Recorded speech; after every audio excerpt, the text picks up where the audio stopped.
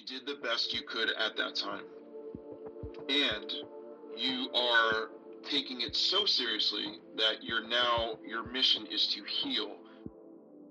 The journey towards recovery is not a linear or even automatic process, but rather one that involves making choices and taking action to move towards a more positive state of being. Accountability doesn't need to include unhelpful guilt or shame. It really is just becoming more actively engaged in your journey instead of being passive and letting things unfold in a more random or unpredictable way. In the context of quantum mechanics, collapsing the wave function brings about a specific outcome from a range of possible outcomes. Similarly, someone who has undergone a recovery journey may see it as a process of choosing a specific path from many possible paths towards healing and growth. There is not a formula for recovery that works for everyone. And I had the pleasure of speaking with my buddy Scott, who's been kind enough to share with me the ways in which he's been able to break old patterns and manage his mental health conditions a lot better. If you're ready, let's have a look at how Scott truly is collapsing the wave function. Quiet, not silent. We create a perfect world in our heads. I'm just a fucked up girl who's looking for my own peace of mind. Don't assign me yours.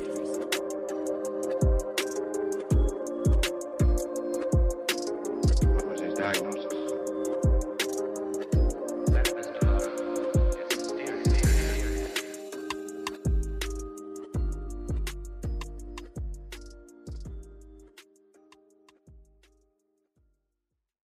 Scott, I really wanted to bring on today because he has done a lot on his recovery journey. He has a lot to say. There's a completely different perspective that Scott can offer that I think a lot of people are going to want to hear it. Thank you. And it's great to talk to you again. So I've been alive for 47 years. There's been a lot that's happened in that time. And the journey for me in recovery actually started in 2009. My story is I have borderline personality disorder and PTSD. So I describe it as CPTSD, but it's obviously not a clinical term that is used, but my psychologist and I both agree that, yeah, absolutely. But I didn't always know that that's what I had. And in 2009, I knew that the emotional issues that I was having were out of my control, that this wasn't something that I could will my way through and find a discipline to overcome. It just wasn't happening. And I knew at that moment that I needed help. And I had a good model. My mother was in therapy. She had mental health issues. She had been diagnosed with schizoaffective disorder. And so she was in therapy, was on medication, and had made a complete recovery. And so at least I had that kind of model in my life in front of me. And our family struggled for many years. My father was an alcoholic, and now in hindsight see symptoms of BPD in his behavior. So anyway, back to that. In 2009, I realized that I needed help, and I began my therapy at the local county mental health organization, and I was seeing a social worker who was also a therapist. It was interesting. It was for the first time I actually was able to start talking about the things that I was going through, and realized that, there's clear descriptions of what it is and why it's happening. And so now at that level, it was, nothing like the therapy that I do now with a behavioral psychologist. It was still valuable in having someone to talk to, but also missing a great deal of insight and understanding of what was actually happening. So I got moved around between a couple of therapists in the local county mental health organization, and I had some interesting experiences. I definitely did not have some great therapists along the way. When I got a job at healthcare, I got an actual therapist, like a psychologist, but he didn't like specialize. He was just sort of, or at least if he had a specialty, we didn't discuss it. I kind of just interviewed with him and told him about my symptoms and what I go through, and not really even understanding that it was BPD or PTSD. Like, no understanding of that. Just like, I have an issue controlling my emotions. I get overwhelmed with emotions. I am highly irritable and angry at times, and I don't know how I got there. I seem to check out and am unable to move. When I get triggered, my whole body sets off like an alarm system, and then I end up having to like be on the couch or in my bed for days. Like, I don't know what any of this is. And so he wasn't looking to identify anything and label it and diagnose it yet. It was just like, let's deal with the thing, which ultimately is a little better, but not very, like not really making change. And then a number of years went by, and I kind of was like, okay, I'm sort of still just doing this on my own anyway. Like, yes, these sessions are a little bit helpful, but, I was like, just sort of doing the best that I could, but still being completely ruled by the roller coaster of triggers, somatic experiences, body, nervous system activation, constant influx of cortisol and adrenaline. And it's just like that. There's no winning against that if you don't know how to control. And like, I've mostly relied on weed. That was kind of like, that was my go-to for relaxation and like calming my nervous system down. But I got on medication in 2011, and then that changed everything. So I started taking venlafaxine and lamotrigine. Venlafaxine, SNRI. And it helps with anxiety as well as antidepressant. And for me, it like was a perfect match. So that combined with lamotrigine, the mood stabilizer, or Lamictal, which I took the generic, those two together were great. And it was such a dramatic change in like just the energy that I was walking around with every day in my body. For the first time, like really starting to feel those like lifts. Like, depression for me was very heavy in the body, very heavy. And the severe depression I first got, like, I was 12 or 13. Now, I know it's like, oh, teenagers get depressed, but no, this is a totally different thing. It's like I actually ended up like for 2 years, I think straight, was like really unable to function during the day. I used to have insomnia and be up all night long. A lot of nights I'd be up till 4 or 5 in the morning, and end up sleeping all day. And I ended up dropping out of high school because of that. Got my GED. I just was between the years of 13 and like 18, I was almost unfunctioning, like completely non-functional. And so I actually like did go to college after getting my GED. Like, I got back on track when I hit 19 or 20. I had some very important people in my life, like, step in and sort of like, there's those people that just really hit you in a new way and kind of give you a new direction or new insight into your life. And so things started to move, and I found some interest. But I want to ask you about that support system and those people. The support system is so important. Can you maybe tell me about them? there was one person in particular. This was my girlfriend at the time, Stephanie. She's like what I would consider to be a light worker. She's one of those people that saw something in me that I did not see, like, in any way, shape, or form. At that point in my life, I had a very low self-esteem and just a really horrible perspective on who I was. And she saw the exact opposite and let me know that. And for the first time, I was just like, it was really struck me. I was like, man, I don't even believe this, But anyway, so we became very close, and she really pulled out of me like through a lot of deep discussion, like, what do you really want to do with your life? Like, what is it? Because I was so like depressed, and she knew that, because I didn't have a direction. And she, I was like, at one day I was just like, you know what? I have dreams of like being an actor. Like, I want to do theater. I want to study acting, because I don't know what it is. I just have this drive. And she like pushed me and like kept encouraging me to get into that. And so I ended up, she was like, I'm driving you to this audition. There's for this movie that's filming at Marist College here in Poughkeepsie, or there in Poughkeepsie. I don't live there anymore. And I got into this movie, had a small part, like, I think it was 5 lines or something like that in this one scene. And it was filming in like, right outside the city in Westchester County.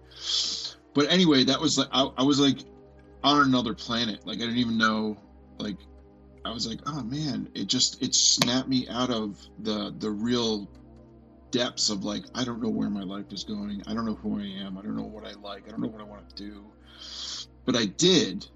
The depression and just all those heavy negative thoughts were just keeping that buried. And then like she, through our time together, like she brought all of that creativity out of me. And then I auditioned.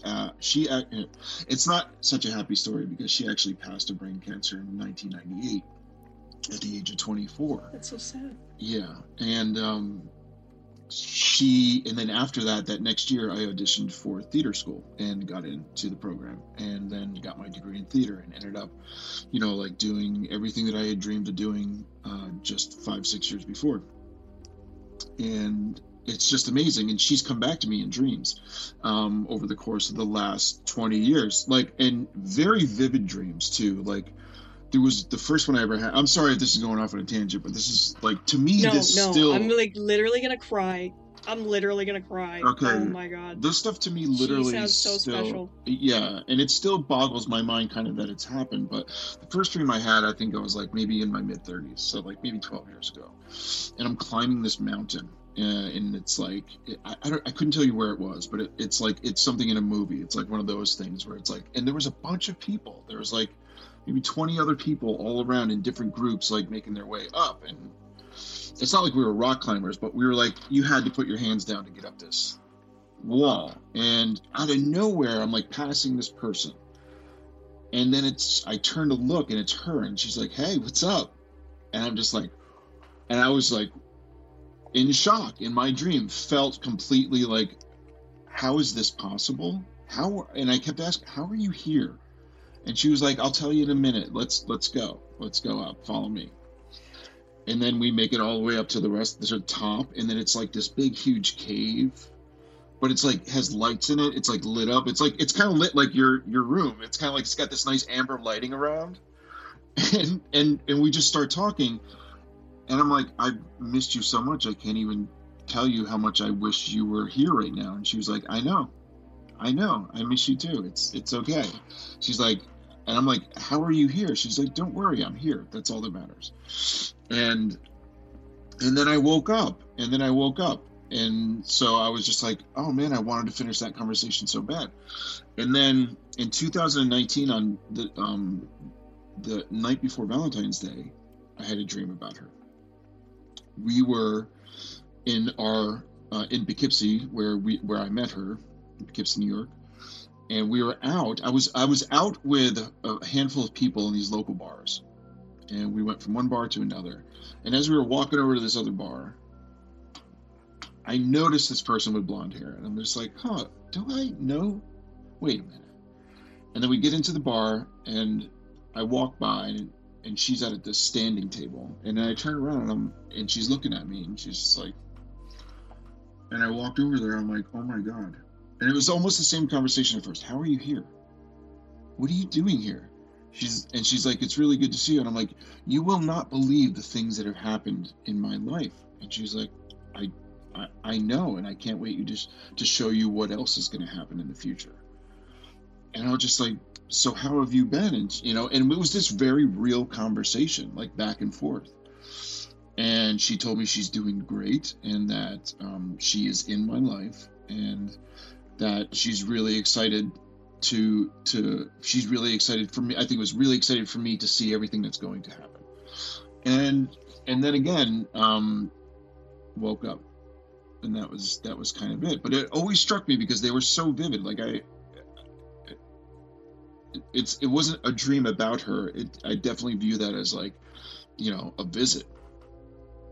That is absolutely a visit. Yeah. Oh my god. She has been following you on your journey. Yes. And she has been a part of your healing journey for so long. And she's going to be here the whole time. Right. And it was hard to lose her, but she actually touched so many people. Like, there's a lot of us who walked, who after knowing her and after she passed, all moved on to do the things that they had dreamed of, and have all gone on to like tap into whatever she brought out of them. It's amazing. I've had conversations with like her other boyfriend before me, and he's a really great guy. He's like, yeah, I don't know what I would have done without her. I'm doing this thing. I have my own business now. I'm doing art. I'm doing design work and textiles and stuff. And it's like,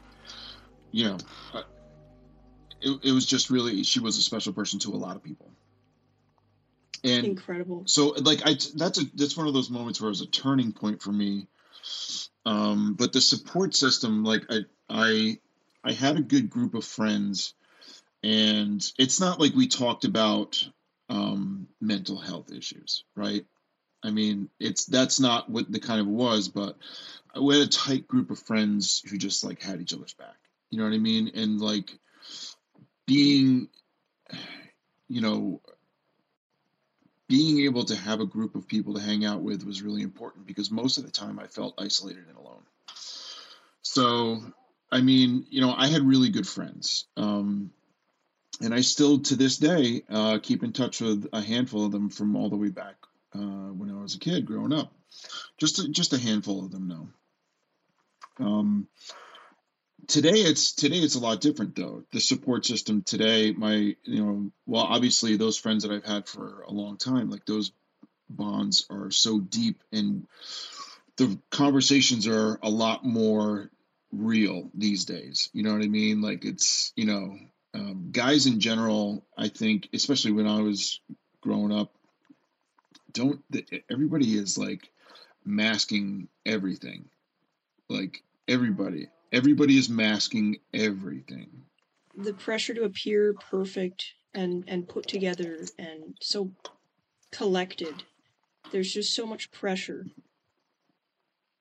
I mean, and like where I grew up and the kinds of guys that I grew up around, there was a lot of like,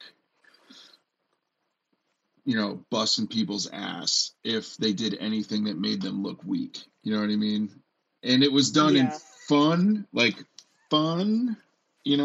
really there were times when like dudes are pretty hard on each other, and it gets ridiculous. So it makes for like very little room for those kinds of like, hey man, I'm going through this. Like that never happened. But now it does with all my guy friends.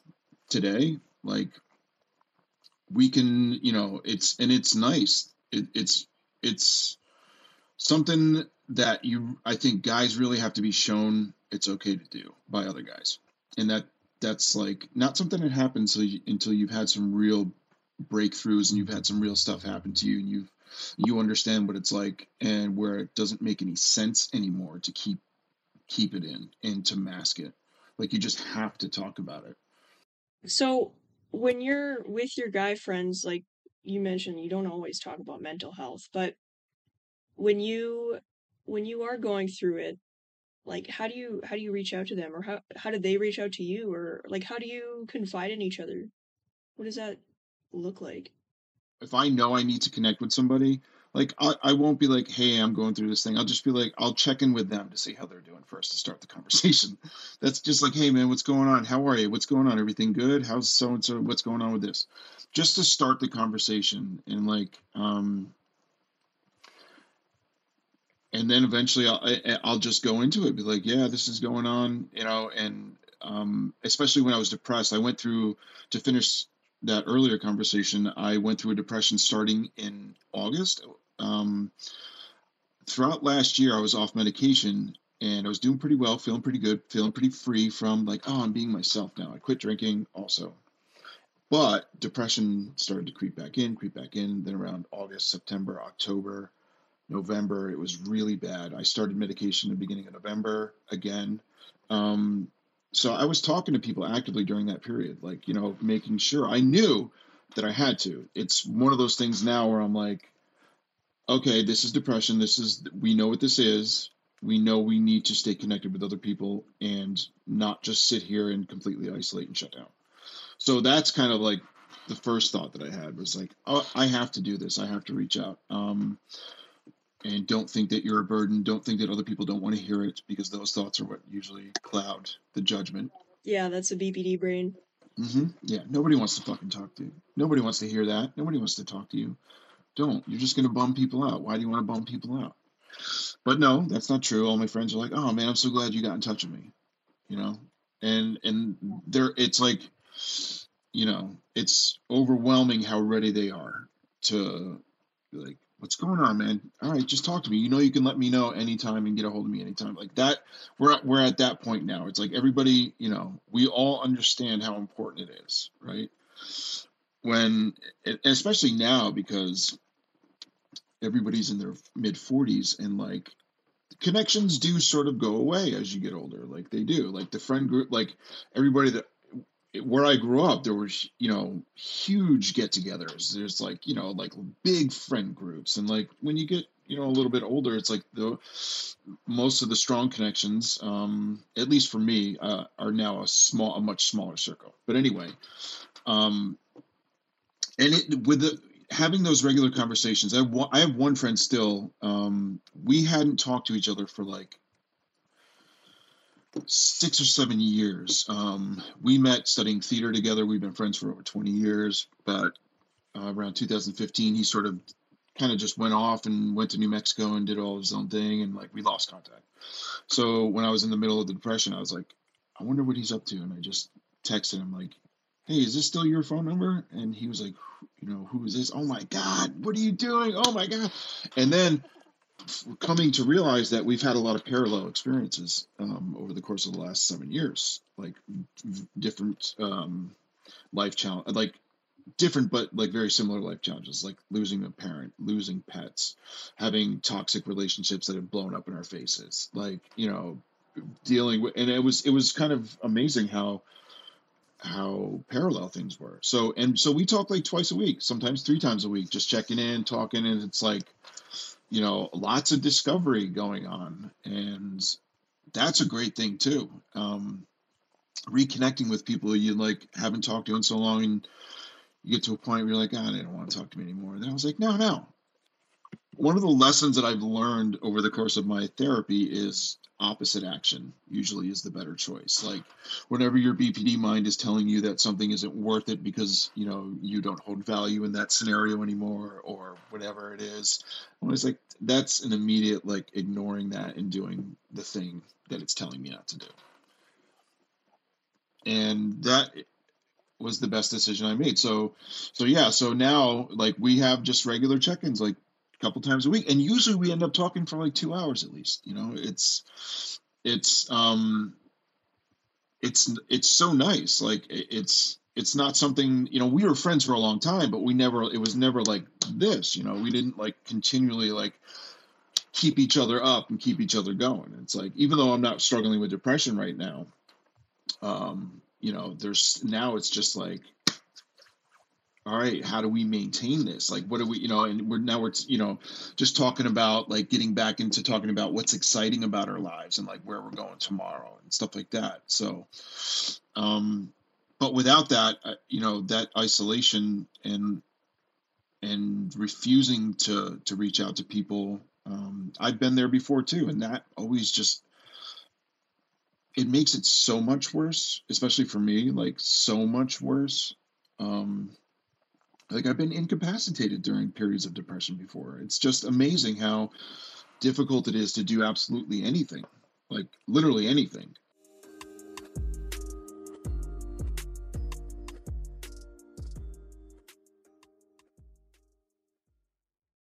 I was kind of surprised to see it come back so strong this last year. But I understand what it was, like being off of medication and having some difficult emotional things happen. Yeah, you've been through a Really lot. triggered it. Yeah, like, and it was set off, and it got really bad when I lost my cat of 15 years. That was a big one. And so I realized after going back into sessions every 2 weeks, because I'd sort of been only going every month and a half for a little while, that I was dealing with complicated grief, which I had never heard about. And it's essentially, what I realized is that all the pain and loss that I've experienced going back, I mean, you could really say going back through my entire life, but especially in the last, let's say, like 8 years, since my dad died and my mom died, that stuff, even though I had been working with my behavioral psychologist very diligently, even though I'd gone through a year of DBT training in a group course, and I've done all of the deep work, I was still, a lot of that grief was unprocessed still. It just wasn't processed. And so doing exercises around letting that stuff come up. And I was really only able to do it effectively after the medication started working again. Now it's a lot of daily exercises around, like, I'll let the emotions started to come up really just like a waterfall. And not in a bad way. Like, I'm processing them like I know I have to go through this, and I'm going to let my mind go completely there and be fully in the present moment of whatever that pain is that I'm processing in that moment. Sometimes it's my parents, sometimes it's animals, sometimes it's loss of time and damage due to traumatic relationships. Whatever it is, I let it come rather than trying to push it down, which is something I did for a long time in different ways. Compared to like cleaning out a drain in your bathtub, like you gotta get the shit out of there, but the only way you're gonna get all of the shit and clean it out so that everything works better, you gotta get your hands dirty and just pull all of that shit out. And when you pull it out, like, I don't know about you, but when I pull that shit out of the drain, I look at it. That's probably the most important part of it, actually, that gets the healing to actually start happening, is being able to look at it, and also at the same time learning how to not judge. Like, that's the big one, especially for BPDers. BPDers. The judgment is, to me, it will come in like a hammer to the face, and it usually, and then the healing is sort of just stunted, and that's why I think I had so much unprocessed grief still. So, but yes, I spent a lot of time visualizing in the darker work, or what people call the shadow work, is like looking at the moments where my behavior was toxic also. And when I was really acting in ways that are the reasons why I needed to go get help in therapy in the first place, because I knew I was dealing with something that was not just unbearable, but also unacceptable. Like, the visualizing of that stuff also helps lessen the judgment part, because you start, like, it's just embracing yourself as a human being, right? And Forgiveness. And actually forgiving yourself and accepting that if you could do any better, you would have. You did the best that you could. And like, I understand that that's kind of a cliche, but it's like sometimes the simplest things are actually true. It's, you did the best you could at that time. And you are taking it so seriously that your mission is to heal, because you don't want to not just feel those things, and it's not just about me not feeling these things anymore and not experiencing. It's about, I want to present the best version of myself to the world, and the only way I do that is through this. Yeah, accountability doesn't have to have shame. A lot of it is self-forgiveness. This disorder, for me, had a lot of guilt and shame. Like, I mentioned to you earlier that, like, I can tie the manifestation of behaviors and symptoms in my BPD with, like, very explicit stuff that happened in the past. And like, the shame and the guilt is one of the clearest ones, and often it's the most difficult part, I think, of the symptom of this disorder to sort of heal from. Shame, guilt, and like the feelings of chronic emptiness and low self-esteem sort of and I had this conversation with my psychologist, sort of are the last ones to release for a lot of people. Um, like it was, I had control over the emotional roller coaster for a while now. And like the irritability and the anger specifically, which are very hard to control. Mm-hmm. Those things, those symptoms have been in remission for a while. The shame and the guilt hung on Yeah. until I got back on the medication. Like it had been away on vacation for previous times in my life, but it's still there. It's still unhealed, unprocessed. So yeah, the shame and the guilt is tied back to like me being really shamed of. I was walking home from the school bus one day, and I think I was 7 years old. I think I was in second grade, and I could hear my parents yelling in the development where we lived, like from like way down the road. And I realized in that moment that everybody in the neighborhood could hear. And I remember the horrifying shame that came over me at that moment. And like that stuff is at the foundation of the injury, which kind of made my shame and guilt cycle. I just like an abyss of despair. Yeah. And so healing that one through forgiveness and being able to just like radically accept that these things happen. Like they happen. What do you do right now?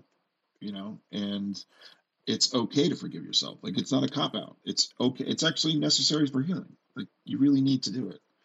Yeah, you know what? That's a great way to put it. It's not a cop out, because there are a lot of ways people cop out, but part of taking accountability for the ways that you've coped in the past doesn't have to be Mhm. like, well, I was shitty in the past and I need to take accountability. It's not that. It's recognizing, hey, I didn't know any better. I did the best I could, and now that I know better, the thing is, like, the things that have happened in the past, they're really not a reflection of the person I am right now. They're not. No. Though I have had the conversation in that earlier tone of voice. Like, that was shitty that you did that. That was dumb. Like I have too. Absolutely. yeah. And I don't know if this is common for everybody with BPD, but the people that I know and speak to seem to share this. But the inner voice for me was like a drill sergeant. It was like at times brutal. Um, and even in moments where I was utilizing it to motivate myself, like I would adopt the tone of voice, the like you do not get a fucking break, no, like. And I'm not saying that is a healthy way to do it, but in certain moments, it was okay. It was okay for me to take that tone with myself. And I know like it goes against sort of the idea that you need to be very kind to yourself, which is also true.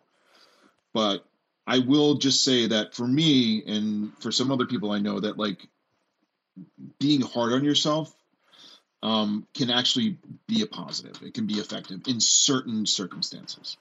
Not in the way that negative intrusive thoughts will come in and just bury you like that. I'm just saying if you can, Yeah, you can be firm with yourself, you can be assertive with yourself, you can have that kind of inner voice. And I think that's a good motivator. Like for me, sometimes it's just joking. Like if I've been in bed all day because I'm not feeling great, but I know I need to get something done, or I haven't taken a shower in a while because I'm in a depressive episode. Like I remember looking in the mirror and being like, "Wow, what does that smell? Is that me? Wow, you smell that's like me. shit. You need to take a shower right now, John." Okay, like And that's do, fine. does that make you chuckle though? Does that kind of like Yeah, it's more just like, it's not like, wow, you smell like shit, you're a disgusting human being and you need to be better. It's not like that. It's more just like, wow, you smell like crap. All right. Let's maybe take a shower. yes. I was so incapacitated again. I had to take 2 weeks off from work. I literally was like, I'm going through something right now, and the great thing is that with my colleagues, I was very honest with them. I was like, I have diabetes, you guys know that, and if I had a major health issue with my diabetes and I had to take time off, I would tell you. And I said, well, I have another health condition, PTSD, and I'm in a place right now where I need medical help, so I'm gonna have to take. And it was so supportive, so great.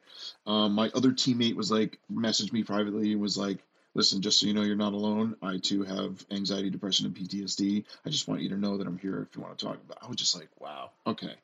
It was great. But yeah, incapacitated, sleeping 12 hours a day, not wanting to get up, it was just nothing, not wanting to cook, not wanting to get out of bed, even like I barely get out of bed, and so exhausted. I think it felt a lot like burnout, not just depression, but also burnout. It was interesting though, like that level of depression I hadn't experienced for a long, long time, like a really long time. And part of the processing now that's coming up again is like, well, how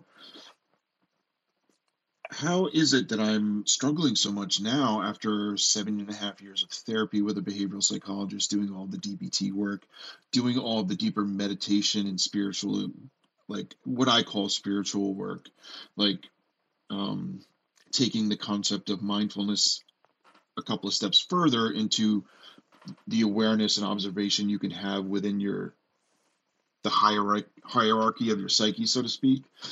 What is that? And like I've come to define my connection to the observation that I have outside of my personality and behaviors, to be like that's another thing, one of the most important parts of the healing process, because that having that ultimate like awareness um, is so key to being able to see what's actually going on and getting yourself out of your emotional mind. That is something that I didn't really knew existed. I mean, I'm sure that I did, like in some way, but like those first mindfulness exercises where you're observing thoughts and emotions and feelings and sensations even in your body as things happen and being fully present I started to realize like, oh, so what happens when I get triggered and go into emotional mind?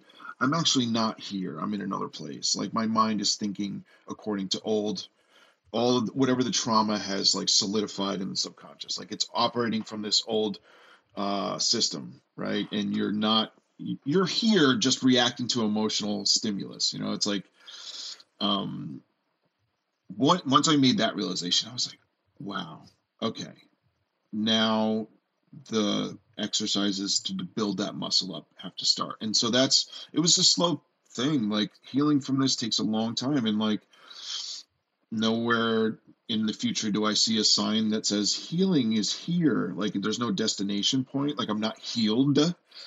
It's like I had a session just the other night on Wednesday, and we were talking about like how she constantly reminds me of how much you do recognize the progress that you've made, right? Like you when you have these moments, we were talking about my depression, and she keeps reminding me like the things that I've accomplished in therapy with her and in just life in general. And it's important to recognize the wins along the way too. Like really, even the small ones, like getting out of bed. Like when you're in a depressive episode, like recognize yourself for the thing that you just did, because in this moment you're carrying bricks on your back. Yeah. It's an accomplishment to get out of bed and like get a glass of water. And you're like swimming against the current when this stuff is happening in your brain, right? Like, when you're coping with BPD, when you're coping with depression, when you're coping with PTSD, I have all of these things as well. You're swimming against the current, whereas people who don't have these disorders, they're swimming normally. They're swimming with the current. Yes. With the flow. Yeah. Mm-hmm. Yeah. And so you're going to need to take breaks and be nice to yourself when you're swimming against the current. Yeah, so the physical damage, I would say damage that gets done from living in a state of fight or flight, having all the adrenaline and cortisol day after day is significant. So the fact that your body needs rest, your mind needs to shut down, is a normal consequence of that condition. it is, there's nothing abnormal about it. There's nothing abnormal about your body and your mind needing those break points when the circuitry is overloaded with current. It's like, I often use the analogy that, like, when I was triggered and in a heightened state of arousal, it's like having an extra 10,000 volts hooked up to you. Yeah. And I always felt completely overtaken by adrenaline and cortisol. I didn't have severe anxiety until later on in life, though, especially after the narcissistic abuse. Then I started getting panic attacks.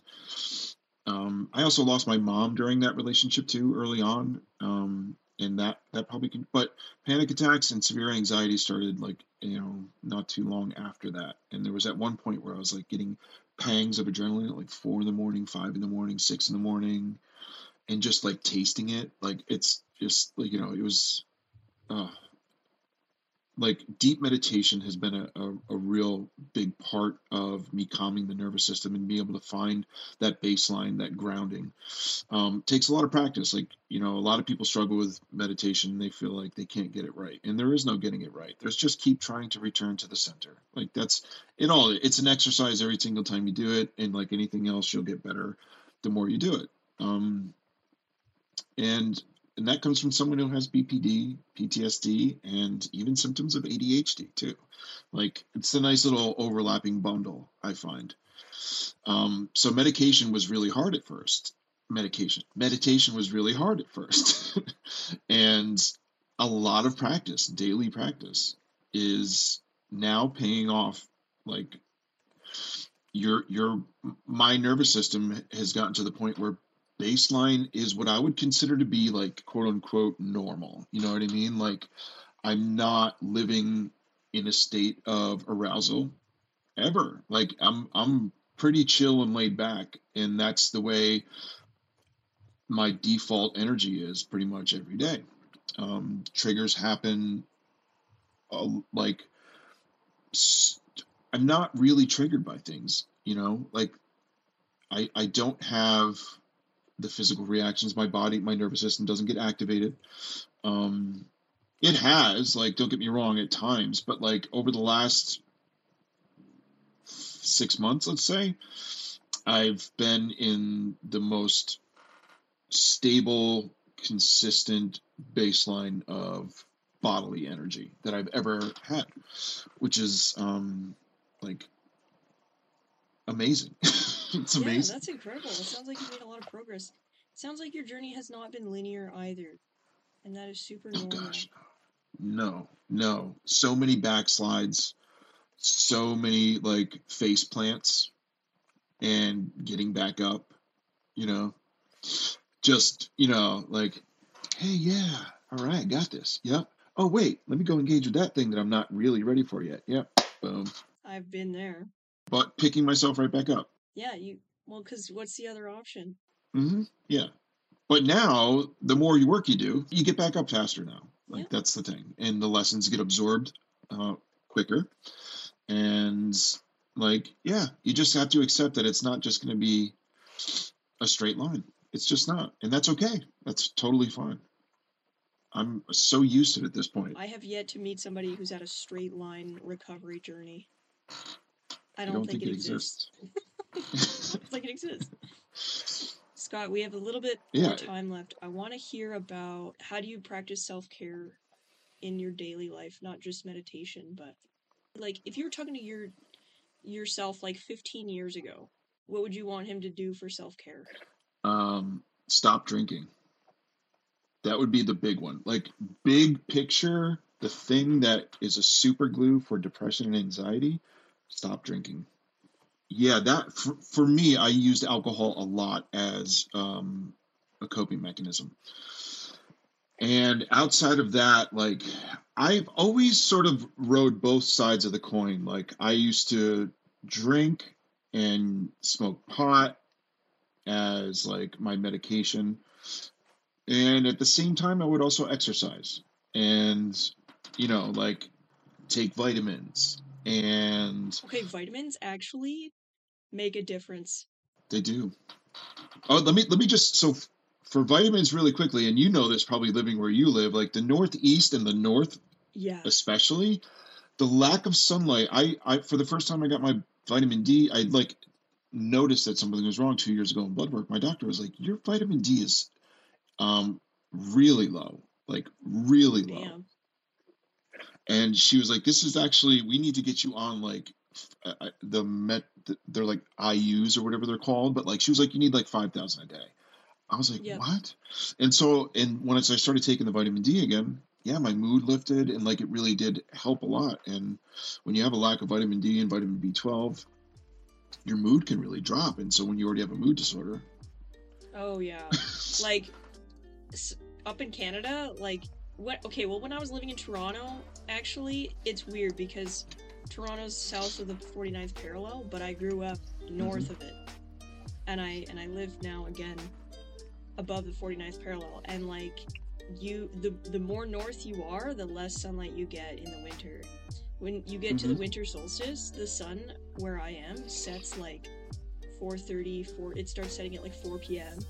And worst. and I hate the vitamin D pills. So I just get orange juice that's fortified with calcium and vitamin D.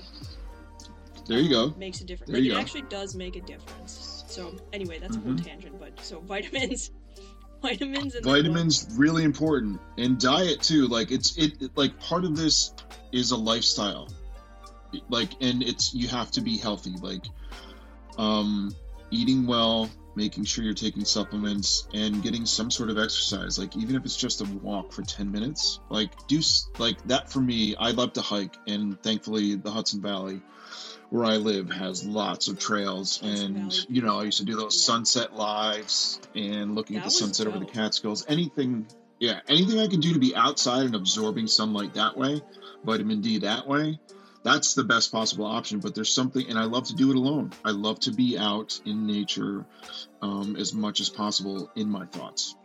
And Me too. I take baths every single night, hot baths, candles, relaxing, lavender bath salts, aromatics and things like that, like anything to like fully like enhance a relaxing scene, like stay in that for a while.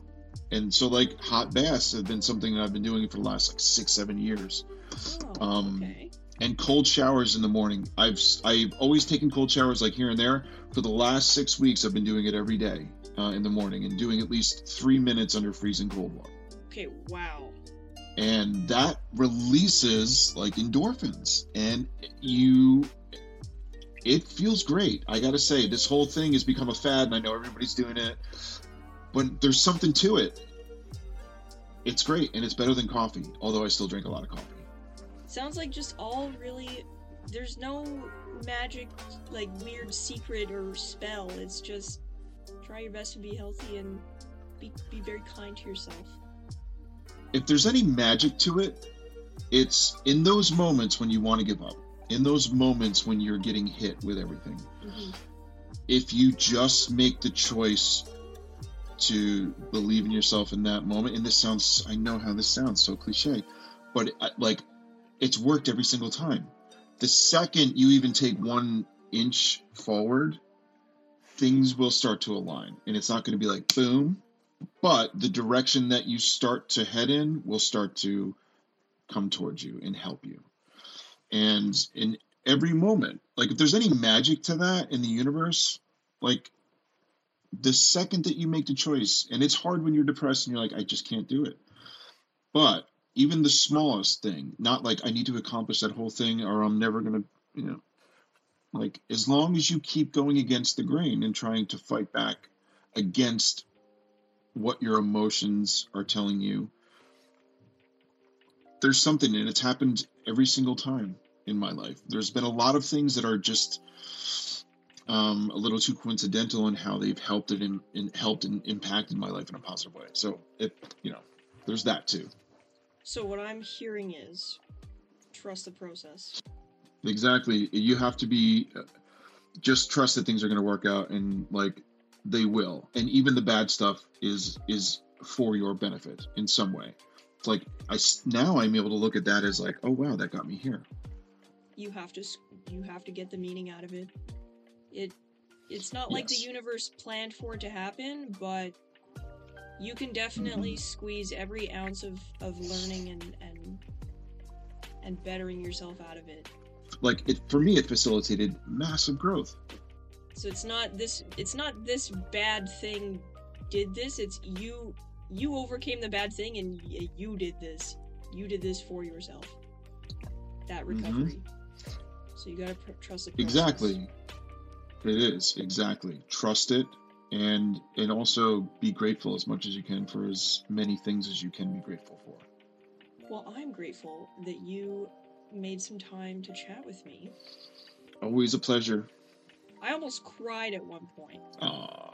Thanks, Avery. I appreciate it. It's always good to see you. Scott, you have a good rest of your Saturday, and thank you so much. You too. Thanks a lot. Take care.